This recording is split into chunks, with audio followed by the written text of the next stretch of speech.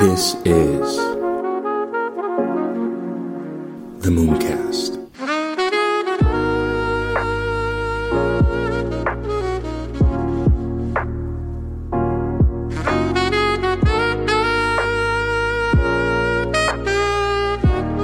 Welcome to the Mooncast, and I don't want to waste any of your time, so let's just jump right into it. Today we're going to be talking about different market updates and market sentiment and things of this nature, DeFi, coin burning, Tesla, and all these different sorts of things. So let's just jump right into it. First, we're going to talk about Binance completes the 24th quarterly BNB burn, right? So 1.99 million BNB has been burned. I repeat, 1.99 million approximately has been burned. So that's an approximate 1.27% of the supply, right? So I believe, if I'm not mistaken, their tokenomics is very similar to Ethereum in terms of they have they do it a little bit differently, because with Ethereum, it's based off of the transaction volume, right? So in Ethereum, the more transactions that take place, the more a percentage of those transactions get burned, and it can surpass the total amount of emissions, because Ethereum has infinite emissions, I think.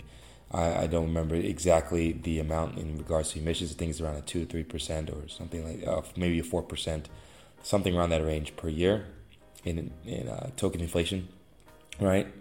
And they're basically, when you increase the amount of transaction volume on Ethereum, they burn more tokens, and the idea is that once Ethereum gets big enough as a network operating state, they will be able to be deflationary forever, and the token holders will forever have an appreciating asset that just increases in value over the course of time.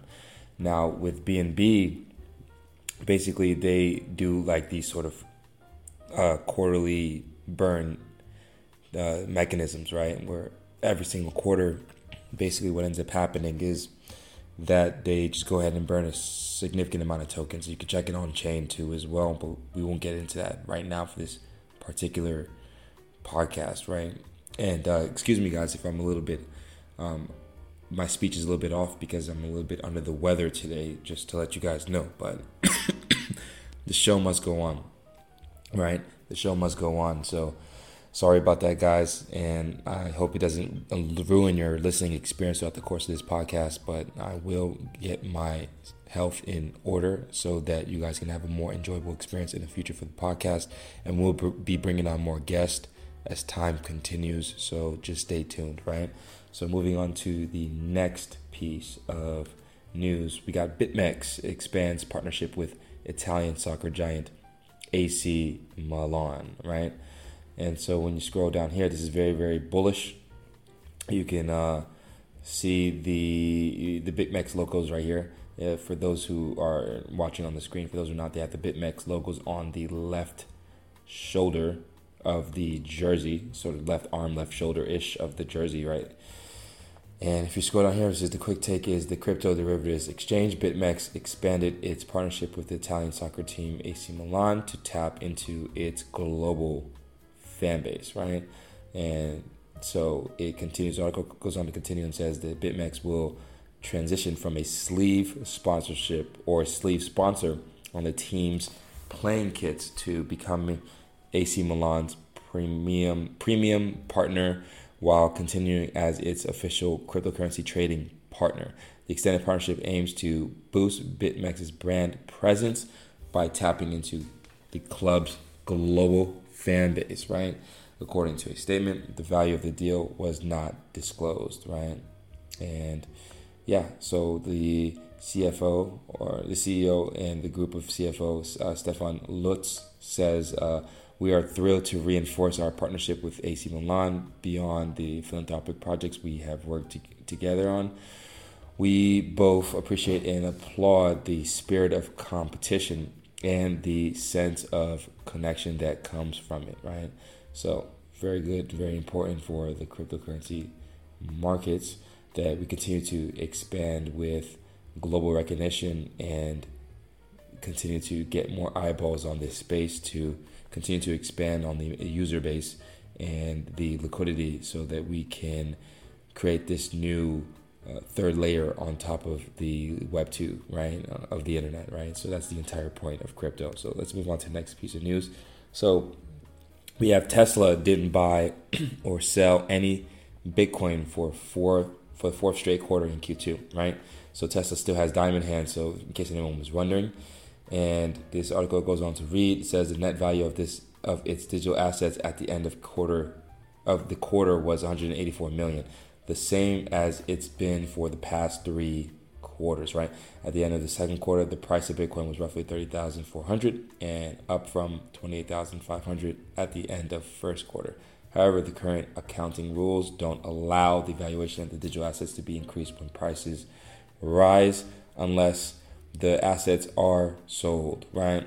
But they can be reduced when prices decline even before a sale, right? So very, very interesting news. And the article also goes on to read, it says Tesla hasn't bought or sold any Bitcoin since last year, second quarter, when it sold more than 30,000 Bitcoin, or roughly 75,000 of its holdings for 936 million. So yeah, that's pretty much the news about Tesla having diamond hands and not selling any of their Bitcoin. I think we're at the precipice of the beginning of the next bull cycle. And if you just look at the previous year before the halving of every other cycle, Bitcoin usually did anywhere from like a 70 to 100% gain. And it sort of signals the beginning of, okay, the 2-year bear market is kind of over. And we're kind of starting to transition now, because in my opinion, the bear market started in 2021 in January, when they kind of started increasing the interest rates, right? Which we'll get into the increasing interest rates. They just did another rate hike too as well, but we'll get into that later on in the podcast, right? But it's very interesting to see, Elon's positioning and how he's also rebranded Twitter. It's now X, as you guys know, and he is also adding Dogecoin, and I believe that he will eventually add crypto payments. I think it's inevitable that he does do that.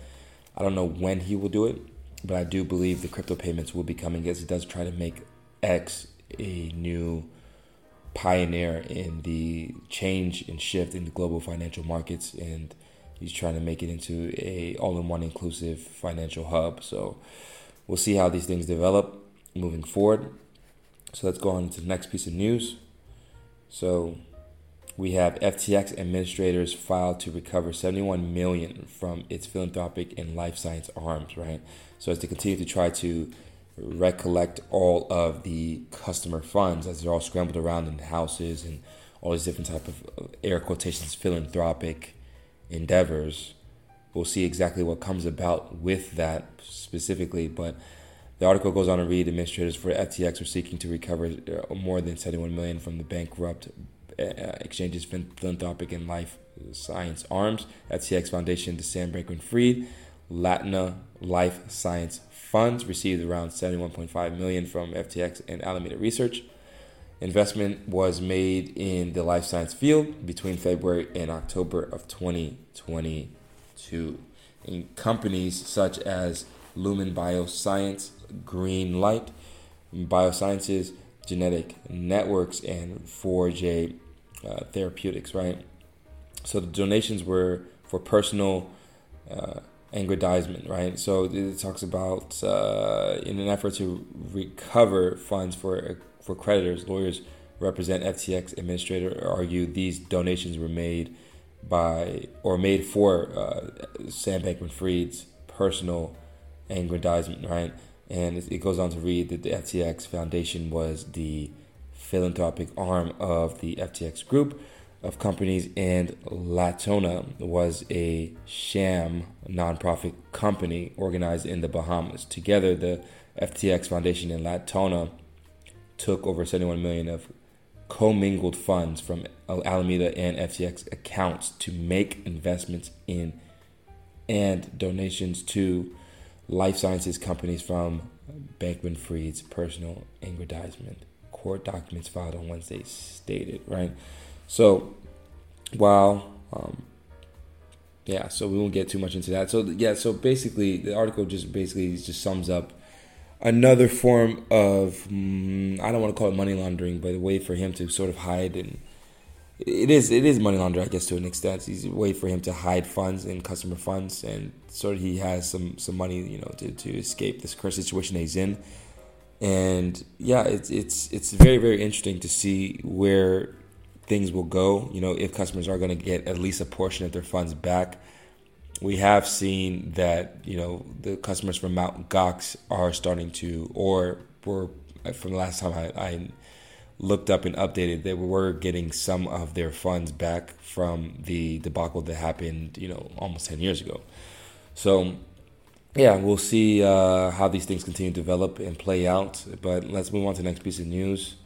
And here we can see that FTX sues Sam Bankman-Fried and other former execs to claw back $1 billion, right?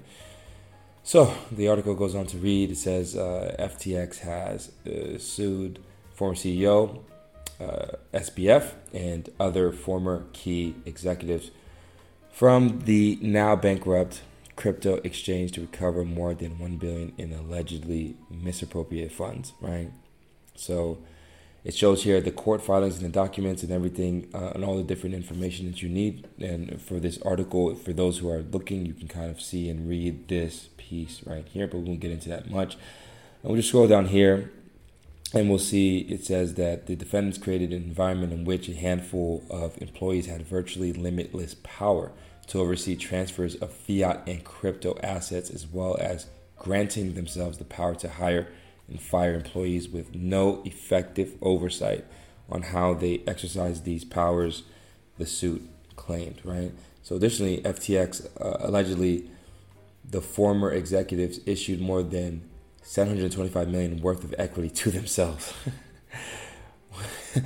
without debtors receiving any value in exchange. That's hilarious. I don't even know what to say. It's just funny how some people are able to famous and finesse the system in this high degree and high level without being unchecked and unregulated. It's just weird. But I mean, it makes sense when you look at the amount of money that we don't really know all of it, but we know that he did donate a lot of money to political entities to sort of protect himself. It's sort of a protection mechanism. So it is very, very interesting. The article also says that FTX claimed Bankman-Fried and Wang also misappropriated an additional $546 million to purchase shares in trading platform Robinhood. Crazy. The filing alleged Ellison paid herself $28.8 million in bonuses and used $10 million of the funds to purchase a stake in an artificial intelligence company. Wow. It's crazy. It's crazy to me. You're supposed to build the idea of business, right? Business is designed so, in my opinion, everyone is supposed to win. The company wins because they're providing value to people. The people win because they get that value, and the company wins again because the people then exchange that good or service with dollars, right? And dollars is just another form of energy. And so everyone is supposed to win in these type of situations. In the same sense of an exchange, the people deploy their capital and they get the thing that they need, which is the cryptocurrency, right? They get to trade those that they have the privilege to trade those assets, right? And the company wins because they win on the trading fees, and they're only supposed to take the profits from the trading fees, not actually the underlying principle from the customer's funds. So I don't know what he was doing and how he was able to get away with that for so long, but there should have definitely been some sort of eyeballs in that, especially because it was one of the biggest exchanges in the entire world at that point, especially during the bull market. And they had sponsorships, deals, they even had the rebrand of FTX to the naming rights in the Miami Heat Stadium, So it is quite funny to see how these things are sort of playing out. But anyways, the article then goes on to read that Bankman-Fried transferred $10 million as a gift from his FTX US account to his father's account on the same exchange. It's almost unbelievable, there needs to be like a Netflix special or some kind of movie about this because it's really crazy. But this is again why I always emphasize to hold your own keys. I slept peacefully at night because I hold my own keys. So I almost escaped through all the debacle that happened in 2022, from the Celsius crash, to BlockFi crash, to the Luna, to Three Arrows Capital. I was a Luna victim, but I didn't have such a large leverage in my portfolio in Luna. But the point that I want to make with that is that, that was a DeFi protocol. But the point is, when you see things starting to wind down, it's better to be safe than sorry. The first thing with investing is safety and security. Everything else comes after that. So if something isn't safe enough or secure enough, you can take risk here and there, but you shouldn't be allocating a large percentage of your capital for risky investments. And for me, putting your money into a Web 2 platform and holding it there like it's a custodian is some of the biggest risks you can take as an investor. And I think that people just aren't now, or hopefully they'll be more aware coming the next bull cycle, of the importance of self-custody and custodying your own assets. But this is what can happen, and people can take advantage, when you think something is safe and it's not. Exchange, it's in the word. It means to exchange your value. That's it.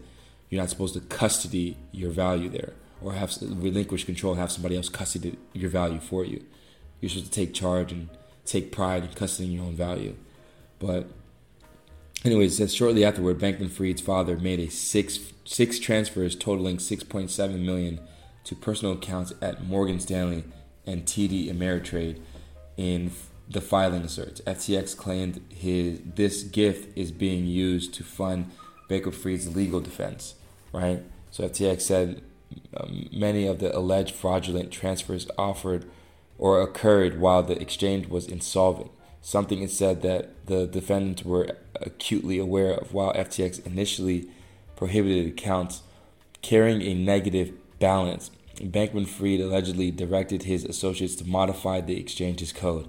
Crazy.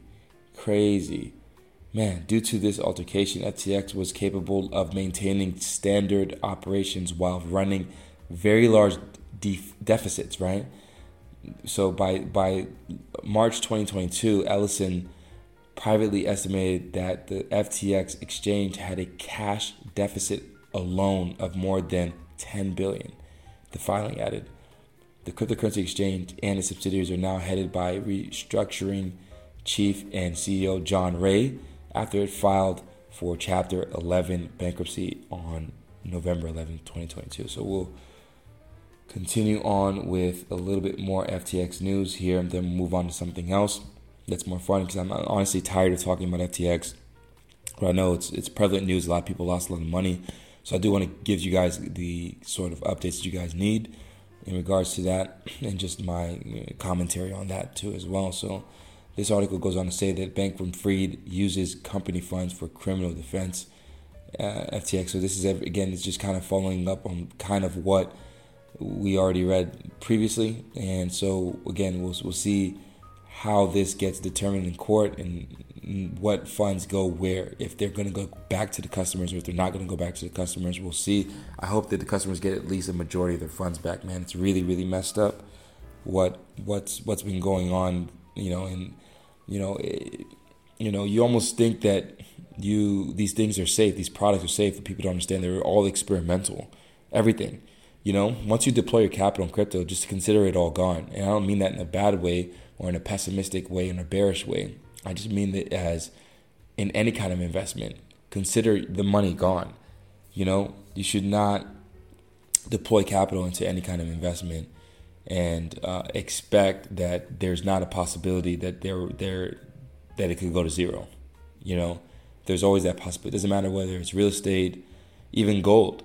I know it's been uniformly one of the most, I guess, agreed upon assets in the world that has value, but at some point there could come a time where the digital assets take over and people realize that gold is not as easily divisible or as mobile, as something like a Bitcoin or something like that. So any asset that you invest in can go to zero, any asset. So keep that in mind, when you're deploying your capital in these markets. It's a very volatile roller coaster ride, right? So moving on to the next piece of news. So we have FTX and Genesis reach agreement on ongoing bankruptcy dispute, right? So Let's scroll down here. This article goes on to read. It says, crypto lender Genesis Global Capital is FTX's largest unsecured creditor. Excuse me, with 226 million in claims. So we see here, bankrupt crypto firms FTX and Genesis have reached an agreement in principle that would resolve claims made by both parties in their ongoing dispute, right? So the parties have reached an agreement in principle subject to documentation regarding a settlement that would resolve, among other things, the claims asserted by FTX debtors against the debtors in these Chapter 11 cases and the claims asserted by Genesis debtors against FTX debtors in the FTX Chapter 11 cases, right? And so the article goes on to read, it says Genesis has emerged as the largest unsecured creditor of FTX and his affiliated companies with 226.3 million owed, according to a January court filing that includes a list of major creditors, right? In parallel, FTX also claimed that Genesis owed nearly $4 billion, later reduced to $2 billion, which Genesis has denied. So there's an ongoing dispute between both parties to try to come up with a settlement, right? And so we'll see basically and follow up on that to see how that goes. I guarantee you right now that I don't think that Genesis is going to get their money back. I don't know what they're planning on doing, but they're not going to get their money back. But I don't think. I could be wrong, but we'll keep you guys updated on that. So let's move on to the next piece of news. So here we see Binance invests $10 million in DeFi lender Radiant, right? Radiant jumps 10%. And so the protocol was built on the architecture of Layer 0, which raised $120 million at a $3 billion valuation earlier this year, right? So if you guys don't know, Layer 0 is basically trying to solve the interoperability problem without having to use a bridge. So basically doing native token to native token swaps, right? And this is the idea of Layer 0, is the ability for the chains, because the chains have different codings and algorithms that are not really conducive or cohesive in regards to being able to move homogeneously, right, amongst value transfer from one network state to another. So Layer 0 is trying to solve that problem. And so, yeah, I remember when they launched, and, you know, I had somebody in my research group that actually invested in them and made some decent gains from that too as well. So it's good to see that Binance is still investing in these markets, and also there's still people investing, period, in the markets and pushing out funds and all these different things. It's a great sign for crypto overall. And it's bullish, you know, overall it's bullish that people are still spending money in the space, and, you know, with these incubators and these seed rounds and all these different types of things. So, so the Radiant is built, because the article goes on to read, it says Radiant, which currently has about 265 million in total value locked, according to DeFi Llama data. The platform supports more than 20 collateral options and plans to add new options in the future as Radiant DAO expands the functionality to additional chains, right? So, yeah, super interesting stuff. Let's move on to the next piece of news.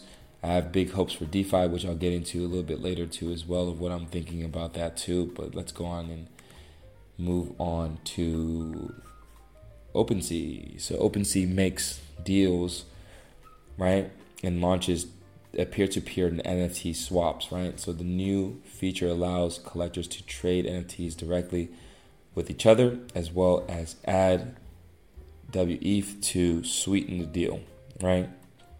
Interesting. So finally, you can do some peer-to-peer without any third party, meaning like a marketplace platform, right? So it says here, the article goes on to read, it says non-fungible token marketplace OpenSea announced Thursday it's rolling out Deals, a peer-to-peer NFT swap function to help traders bolster their collections and engage with other collectors directly, right?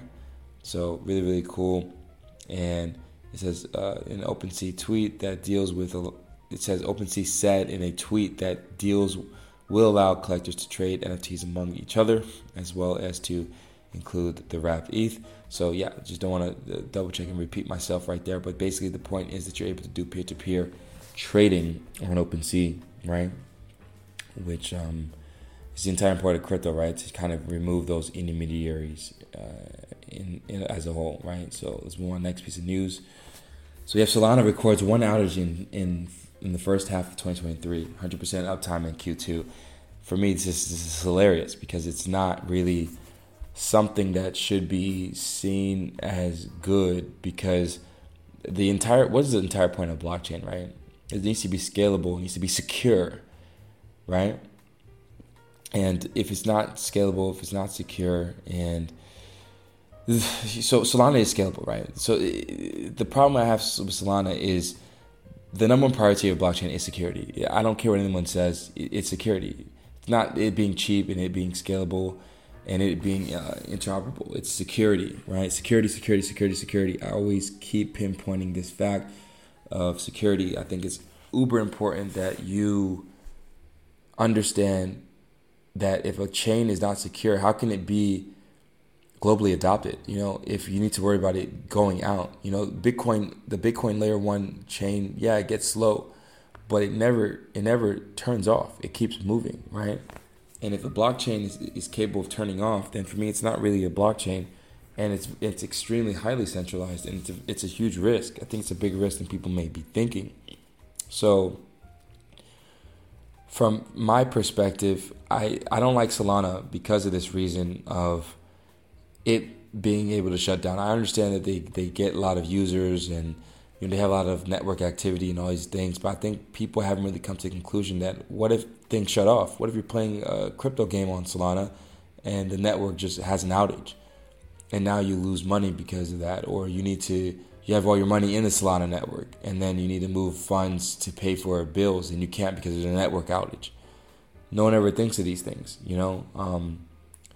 It's crazy to me, it's crazy, but there's a lot of influencers and high level people, market key leaders, in the space, key influencers in the space such as Raoul Pal and stuff that shill Solana so hard, and invest answers and all these different types of people. I think they're just shilling their bags because maybe they lost a lot of money or they didn't cash out on time with Solana because of the collapse and everything that happened, especially during the bear run, and everything was kind of going down in value, and people kept thinking it was just going to bounce back and to buy the dip, but in reality we were entering a bear market. So the article goes on to read, the latest reported noted Solana has experienced 100% uptime since February 25th, marking a whole quarter without an outage. The single February outage saw the network knocked offline for almost 19 hours. I mean, it's hilarious that we're even applauding the fact that a blockchain is not going out. Like, it's crazy. A blockchain should have 100% uptime all the time, and so this is something that I don't really get. I don't really understand completely. And so anyways, we can scroll down here. We can see the report added that there have been improvements in the ratio of voting to non-voting transactions. Voting transactions occur when a validator votes to confirm one or more proposed blocks of information, and non-voting transactions are triggered by user behavior on the blockchain, right? So the Solana Foundation goes on to tweet. They say that the Solana Foundation has released the most recent Solana network performance report, right? So the Solana network's performance has improved through 2023 as measured by uptime, the ratio of non-voting to voting transactions, and more, right? So you can read this article and get a little bit more information on that too as well. And then they always go back to transactions per second, which I don't really care about, I really don't care about the transactions per second if the chain is going to keep shutting down. None of that matters to me. The scalability doesn't matter if it's not secure. So just my opinion. That's why I don't invest into things like Solana. But let's move on to the next piece of news. So here we see that Coinbase is going to wind down their lending program over the coming months. So we can look and see here. The article goes on to read. It says Coinbase Borrow, a program that allowed customers to receive fiat loans of up to $1 million against as much as 30% of their Bitcoin holdings, will be shutting down over the coming months as the company focuses its resources on products that customers care about most. I think it's complete BS because actually a lot of customers do like the fact that they can earn yield from lending their assets. People want to earn yield. The people don't want to just buy and hold. They want to earn yield. That's why people invest in dividend stocks. That's why people invest in real estate, right? Depending on how you leverage and actually invest in real estate, but it's people want yield at around a 5 to 7% return at least, right? This is what people are looking for. So I don't think that's at the customer's best interest. I don't know if they did any sort of feedback on that. They did like a survey or anything, but I don't think it's within the customer's best interest is why they're doing that. They're doing that because they're getting pressured from the SEC, right?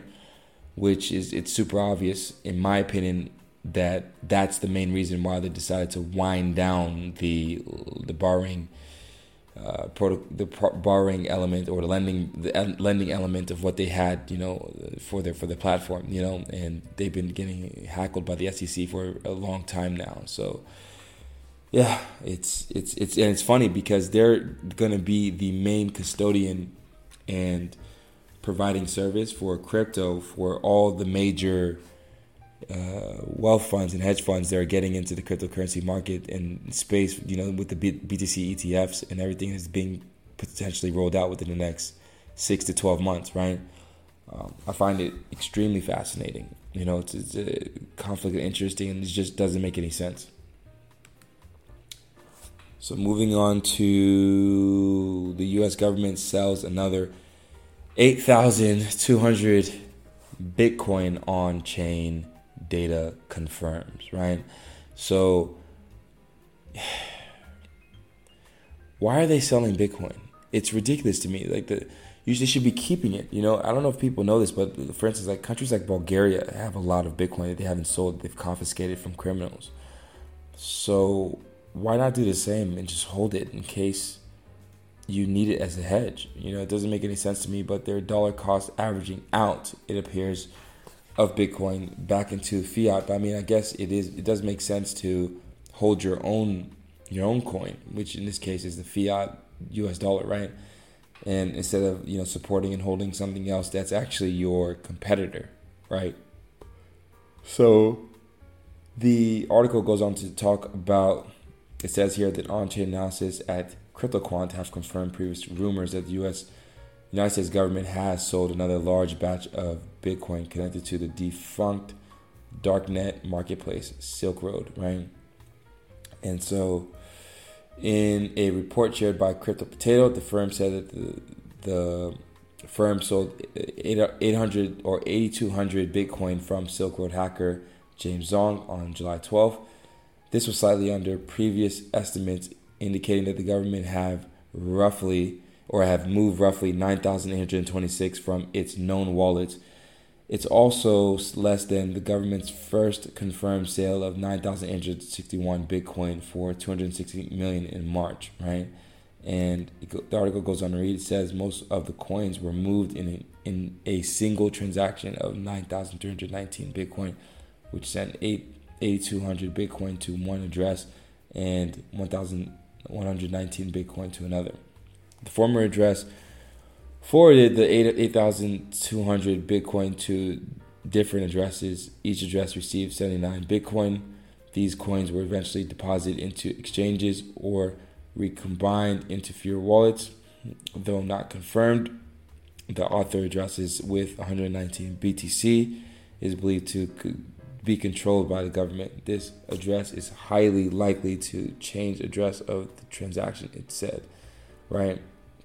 So you can scroll down here and you can see the U.S. government sees the Bitcoin balance and change. And here's a little chart for you guys too as well that you can look at. And yeah, so let's move on to the next piece of news. So I wanted to get into a little bit about the hacks that's going on in crypto. So we'll start here with the chronic finance drained of 3.2 million in security attack, right?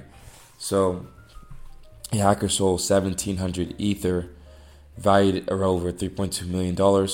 DeFi protocol Conic Finance suffered an exploit today by a hacker who managed to make offer with 1,700 Ether, according to security and analysis at BlockSec, right? Conic is a DeFi protocol designed to allocate funds across the Curve decentralized exchange using liquidity pools it operates, right? And so, yeah, it's very, very interesting to see. And I'm going to keep showing you guys now in this follow-up. The next follow-up articles are going to be just DeFi hacks. I want to basically sum it up and get to a conclusion with all of this, but I just want to showcase to you guys the different hacks and different things that are going on with these DeFi protocols. And so you guys can be understanding that these things are still very, very new, and there could be exploits and things that people see in the code and take advantage of it, and then you lose your funds. So in the next piece of news, we have Optimism moves forward with 2 proposals to add ZK proofs, right? And so as we scroll down here, I do think zero knowledge proofs is going to be huge, right? I talked about it in my previous podcast, and I really believe that zero knowledge proofs is one step closer. It'll make us one step closer to mass adoption, you know. But anyways, Optimism is moving forward with 2 proposals, right?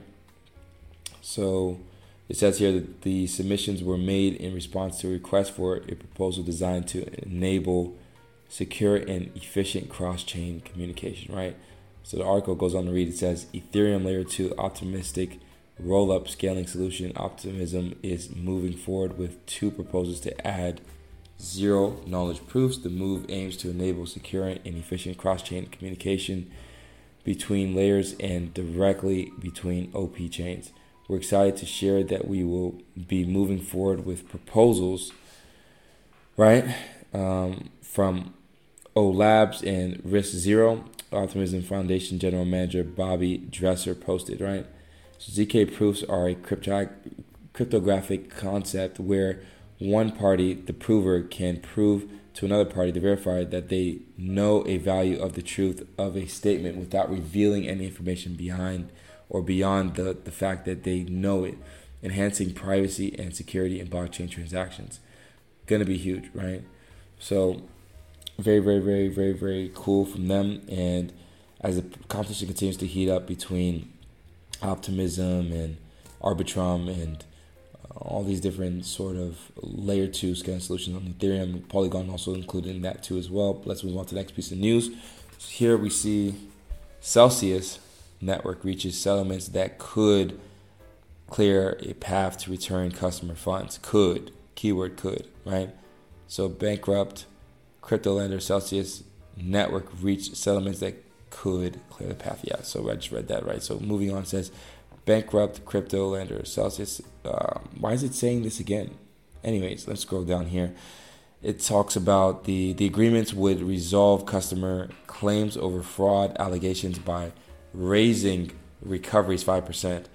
The WSJ said, adding that a total of 30,000 claims seeking roughly around 78 billion could be settled, right? Celsius will see court approval for the settlements on August 10th at a hearing, according to a report. So that's not too far away at the time of this recording, right?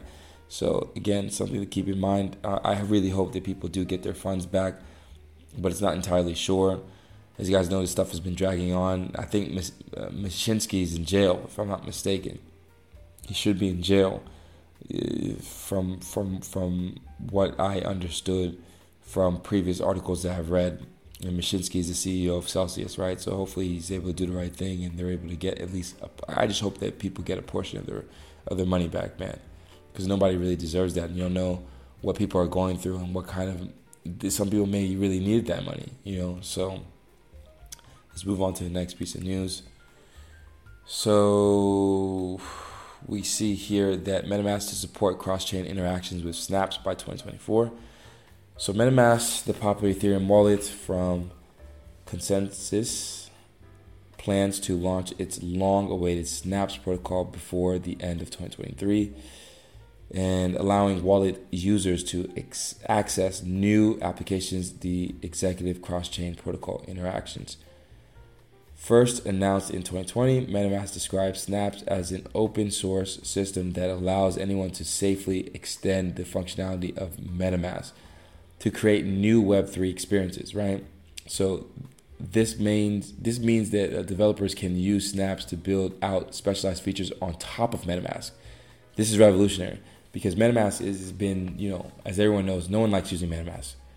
No one likes it. It's very clunky, very old, very 90s looking. So the idea that people can build their own customizable tooling on top will be huge, and maybe leverage that. But there's other wallets that are good too. But I think the problem is the main one. MetaMask was the first mover, so that's also part of the problem. They were a first mover, but this Snaps, it's nice. It's nice. Let's just continue reading on the article too. It says that Christian Montoya told the Defiant that Snaps also allows wallet users to run applications deployed on different networks using MetaMask.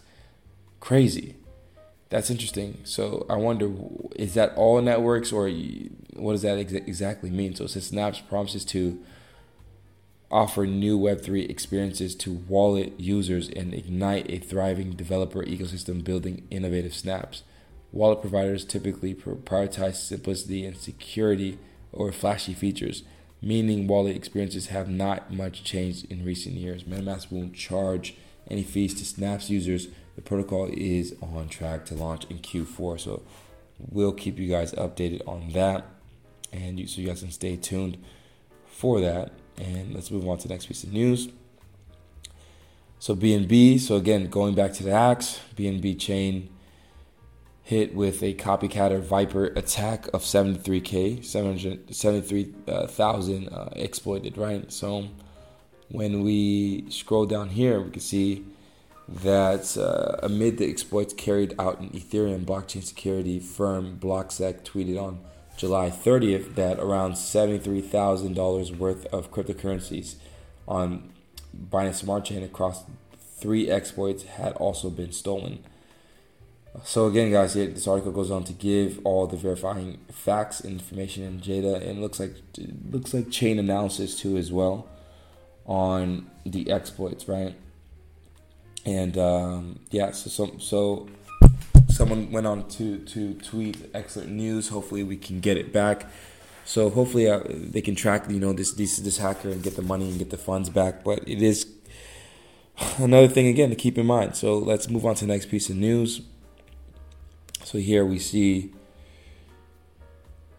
Let's go. So here we see another exploit happening with. It says according to Zach XKB or XBT, monitoring the crypto payment service provider Alphapo hot wallet was hacked on ETH, Tron, and BTC and stolen more than $23 million in funds, right, on Ethereum. The stolen funds were converted to ETH and then bridged to Avalanche and Bitcoin. Alphapo processes payments for a number of gambling services, including Hype Drop, Bravado, and Ignition, which was suspended withdrawals, right? So follow-up article that I wanted to read to you guys too as well goes on to talk more about Alphapo's hack, now estimated at 60 million, right? So the hack ended up being bigger than what people actually projected that it was going to be. And if you scroll down here, it says that the on-chain analysis Zach XAB noted an additional theft of 37 million, elevating the initial estimate from 23 million, right? So let's just go on to continue on, because I just want to get through all these hacks so I can come up to you guys and tell you guys what I'm thinking about all of this, right? So when we go to another crypto hijacking, this is what I want to look at. So cryptojacking attacks surged 399% over past year, report finds, right? So a new report found that cryptojacking attacks increased globally by 399% over the past 12 months. Cyber criminals are increasingly resorting to hacking servers and devices remotely, forcing them to mine cryptocurrency and Bitcoin without their owner's knowledge. Crazy. known as cryptojacking. A report by Sonic Wall found the attacks increased globally by 399% over the past 12 months. This nefarious practice has become the new modus operandi for hackers, right? The new MO for hackers as organizations increasingly refuse to pay ransoms, right? Interesting. So this is why cybersecurity, again, is super important. But again, the article goes on to read about the data suggested cyber criminals have also pivoted to this more discreet method because of increased law enforcement activity and heavy sanctions. The seemingly endless digital assault on enterprises, governments, and global citizens is intensifying, and the threat landscape continues to expand. Sonic Wall CEO Bob Van Kirk said, "Threat actors are relentless, and our data indicates they are more opportunistic than ever, targeting schools, state and local governments, and retail organizations at unprecedented rates," right? So cryptojacking attacks increased globally. The global increase of 399% in cryptojacking attacks has resulted in a great accumulation of Bitcoin by cyber criminals and nation states. So the latest data showed that this type of attack rose 479% over the past year in the UK. In the US, meanwhile, there were 214 million attacks in 2023 alone, an increase of 340%, with the attacks plaguing enterprises, cities, airlines, and even schools. This is why, again, I'm getting a cybersecurity cert because I want to add it to sort of the business as well, to sort of offer these services as an extension of Moonboy Capital. And I think it's super important to protect yourself. Security again is super important. If you don't have it, you lose. And I think the way a lot of these companies are set up, they really need security. But anyways, let's move on to the next piece of news. And so I think this might be the last exploit that I wanted to look at, right? So this article goes on to talk about the crypto futures show bias for Uniswap's Uni token after the Curve Finance exploit, right? So there was another exploit that happened with Curve Finance, right? And it was big, huge, major news again. So the whole point I want to make with all these exploits, right, is where the exploits coming from mainly. They're not coming from, for instance, so this is a very controversial protocol that really, really emphasizes security, and that's Cardano, right? And some people hate it. Cardano is a very polarizing project in the crypto space, right? But I just wanted to show you guys something, right? So, because a lot of people will try to say and look at Cardano and say like, well, no one's building on there, that's why there's no exploits. And it's entirely not true. Actually, the DeFi TVL has jumped up significantly during the bear market, right? So if we look at DeFi Llama, right, let's take a look here, and we see the total value locked in all DeFi protocols around 40 billion. I do have a hot take and projection to say by the end of this decade, the DeFi total value locked will exceed over $1 trillion for sure. By the end of this decade, like $1 trillion is minimum. Is the minimal amount that will be in liquidity locked in DeFi, right? So that's what it is right now. So when we go and we gravitate and look at chains, right? Cardano used to be way behind other protocols, right? So let's go ahead and look. So when we look at the chains, right, we can see the total value locked on all the chains.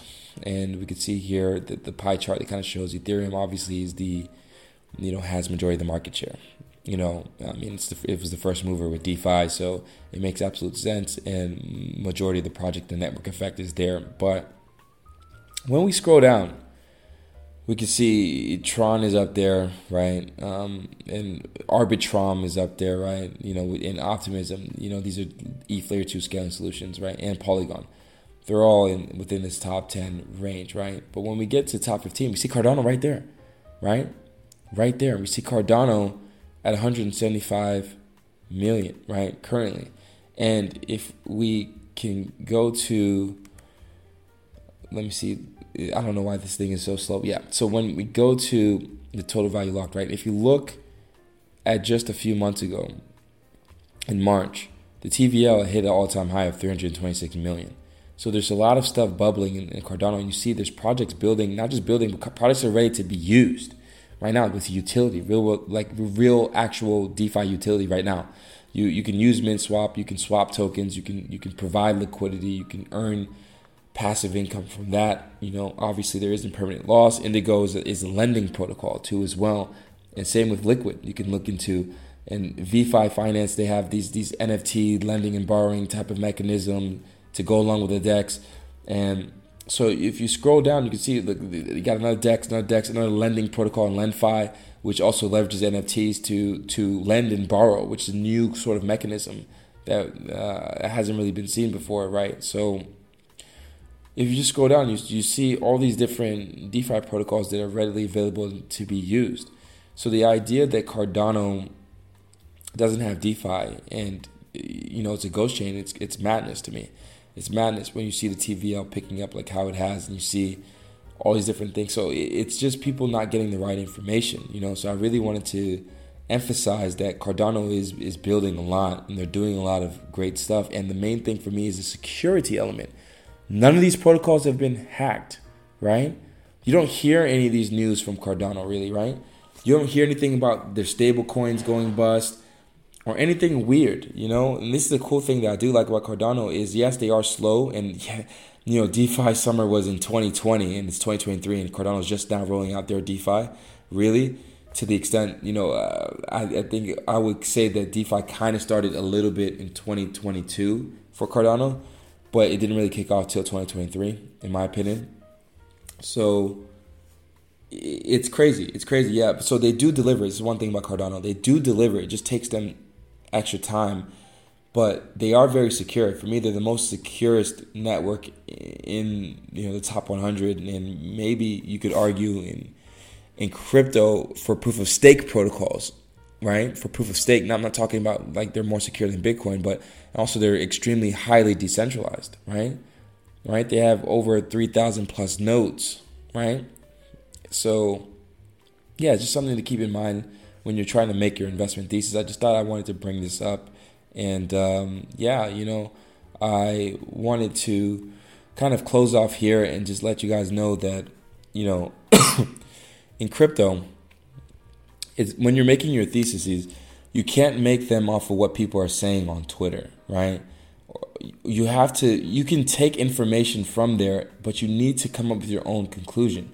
You need to look at all the facts, look at all the data, look at all the talking points, look at the volume, look at the fees, look at the active users, look at if the wallet addresses is increasing or decreasing, look at all the different elements, look at the marketing, look at the team. So you need to really be able to analyze these things from an entire holistic aspect. There's so many aspects of it, and also look at who else is doing it, So I hope you guys enjoyed this pod. I know that, it's a little bit off because I'm coughing sometimes, and I hope it didn't ruin your listening experience, throughout the course of this. And guys, I'm just trying to get a little bit better for you guys so I can come out with a higher quality, higher potent podcast in, the not so distant future, for you guys. And thank you guys for sticking around. If you guys enjoy this content, stay tuned for the next one, and peace.